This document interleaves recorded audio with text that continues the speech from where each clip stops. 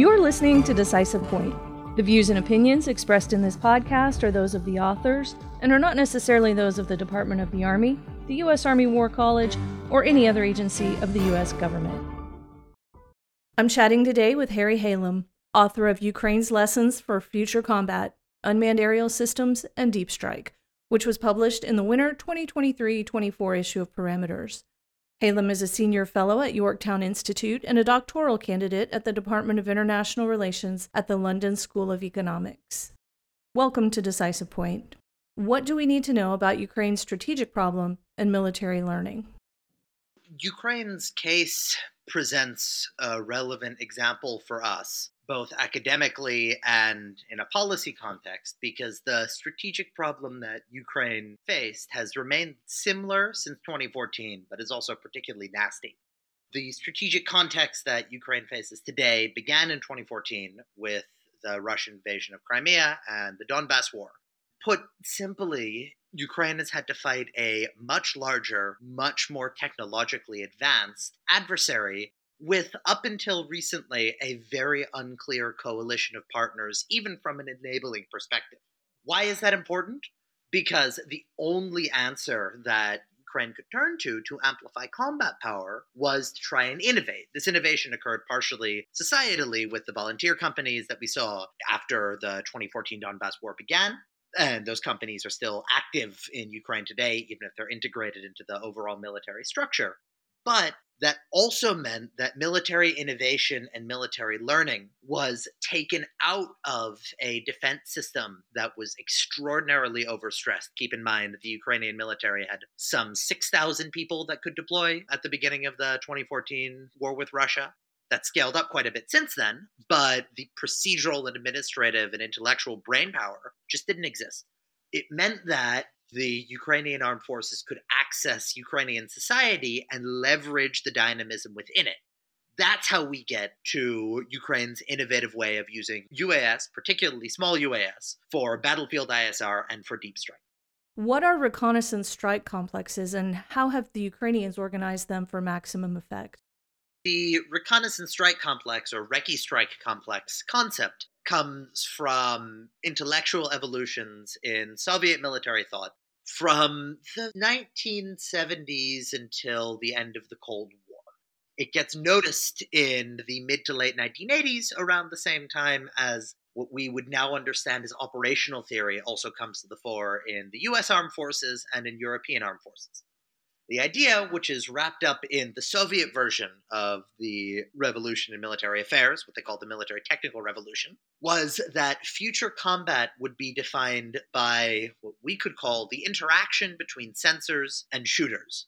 The idea that information, the ability to acquire it, process it, and then transmit it to, in Soviet terms, long-range strike elements. But we can extend the logic to virtually every strike element would be decisive on the modern battlefield. Of course, the United States has picked up some of these concepts. We see that both in grappling with the RMA, with ideas of network-centric warfare, even with what JSOC did to combat a networked enemy in jihadists in the Middle East. The difference is the Ukrainian case, and now increasingly the Russian case, is the first time that we've seen comprehensive reconnaissance strike complexes deployed at scale in a mutually innovative manner. It shouldn't come as a surprise that the Ukrainians are the ones to integrate this and put this all together, because they have a mixture of Soviet and Western heritage. They're able to draw from both the technological focus that we have and the intellectual focus of the USSR. Did Ukraine's establishment of a battle management system and the use of reconnaissance strike complexes innovate warfare and play a part in Ukraine's successful establishment of fires corridors and deep strikes in Russia? So in a word, yes, it did. Ukraine and Russia are naturally the first two nations to field militaries with mutually competitive recce strike complexes. How can we see this playing out on the battlefield? Both sides field massive quantities of mostly small UAS, although we're talking UAS at different sizes. In the article, I delineate between small, medium, large, and fixed-wing UAS for different purposes.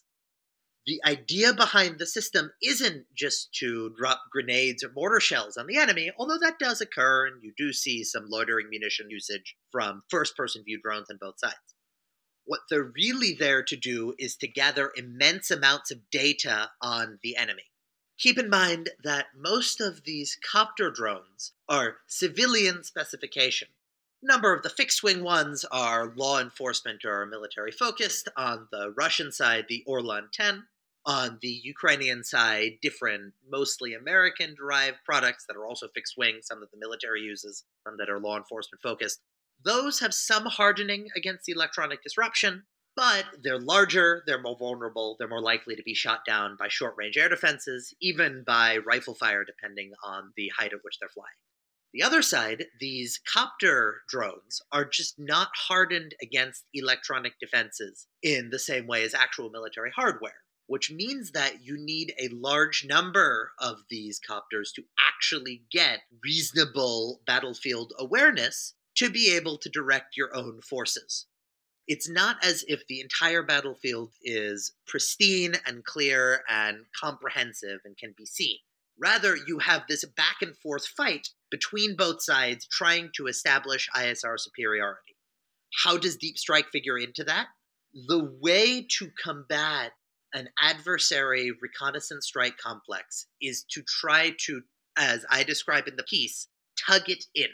You try to reduce the range at which it can operate, to open up gaps in its coverage, and then be able to mass your forces, apply fires, and actually make gains on the ground, or strike deep in a more cumulative fashion.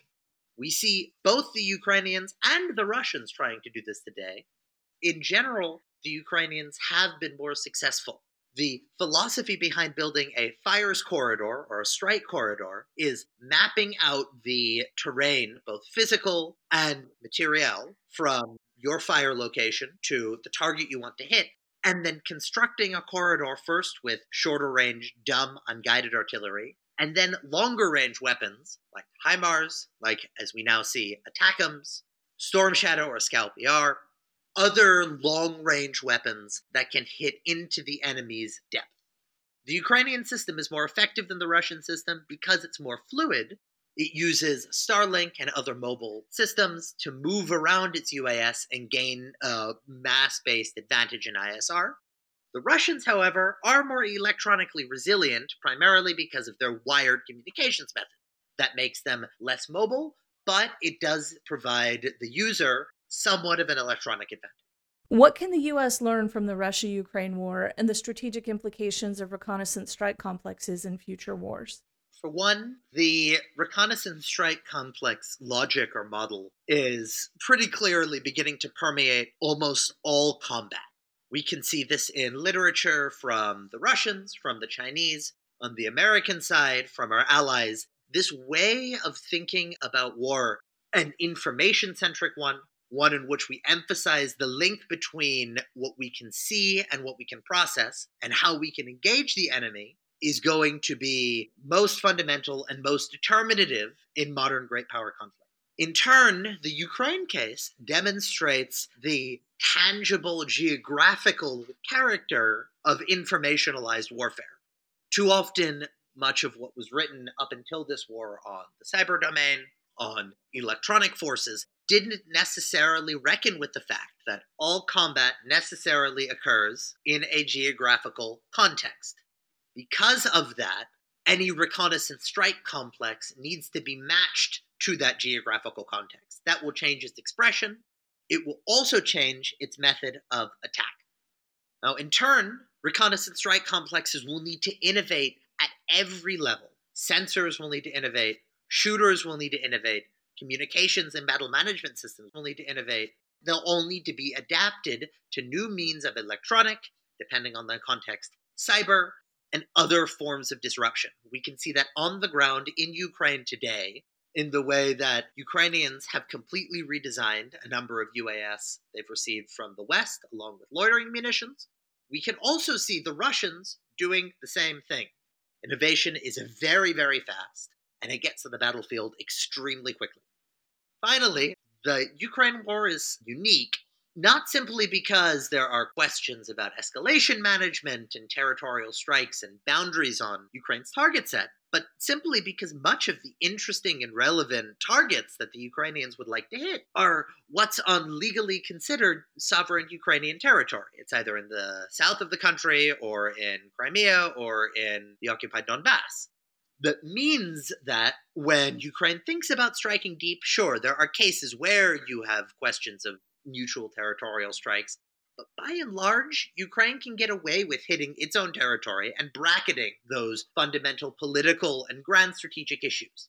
That, however, is going to be far less common if we encounter a legitimate great power conflict, which we must admit is entirely possible in Eastern Europe, depending on the outcome of the current war in Ukraine. It's entirely possible in the Indo-Pacific. It may be possible elsewhere. Because of the way that large-scale great power reconnaissance strike complexes are organized, and because of the way in which both the US and its most likely adversaries, Russia and China, place their high-profile reconnaissance and strike implements, heavy bombers, long-range radars, major command centers, it is increasingly easy to envision in a great power war purely militarily rational strikes by the United States and by its adversary on national territory. That raises questions about escalation management and about the political element of strategy making that we haven't necessarily had to reckon with since the end of the Cold War, and it raises them in, I would argue, a slightly more tangible way than in the Cold War, simply because the strikes on each national territory can very clearly be motivated by concrete operational and military strategic factors. How we deal with that, we can say, is a question for policymakers, but military professionals and analysts are equally responsible coming to the solution because it's our job to provide the baseline data that policy can abstract from. Do you have any concluding thoughts you'd like to share? War is violent, war is human. Violence and humanity go together. In between drafting this piece for Parameters and it going out, one of its sources was unfortunately killed in combat relatively recently before the piece came out. I say that as a reminder to all of us when we think about these questions as professionals, as analysts, and as those interested in policy, that all these questions have a very tangible human face. That's why it's our responsibility to have these debates and our responsibility to face these uncomfortable questions about combat and about escalation head on with clarity. Listeners, you can read the article at press.armywarcollege.edu/parameters. Look for Volume 53, Issue 4. Harry, thank you for making time to speak with me today. Thank you again for having me on. If you enjoyed this episode of Decisive Point and would like to hear more, you can find us on any major podcast platform.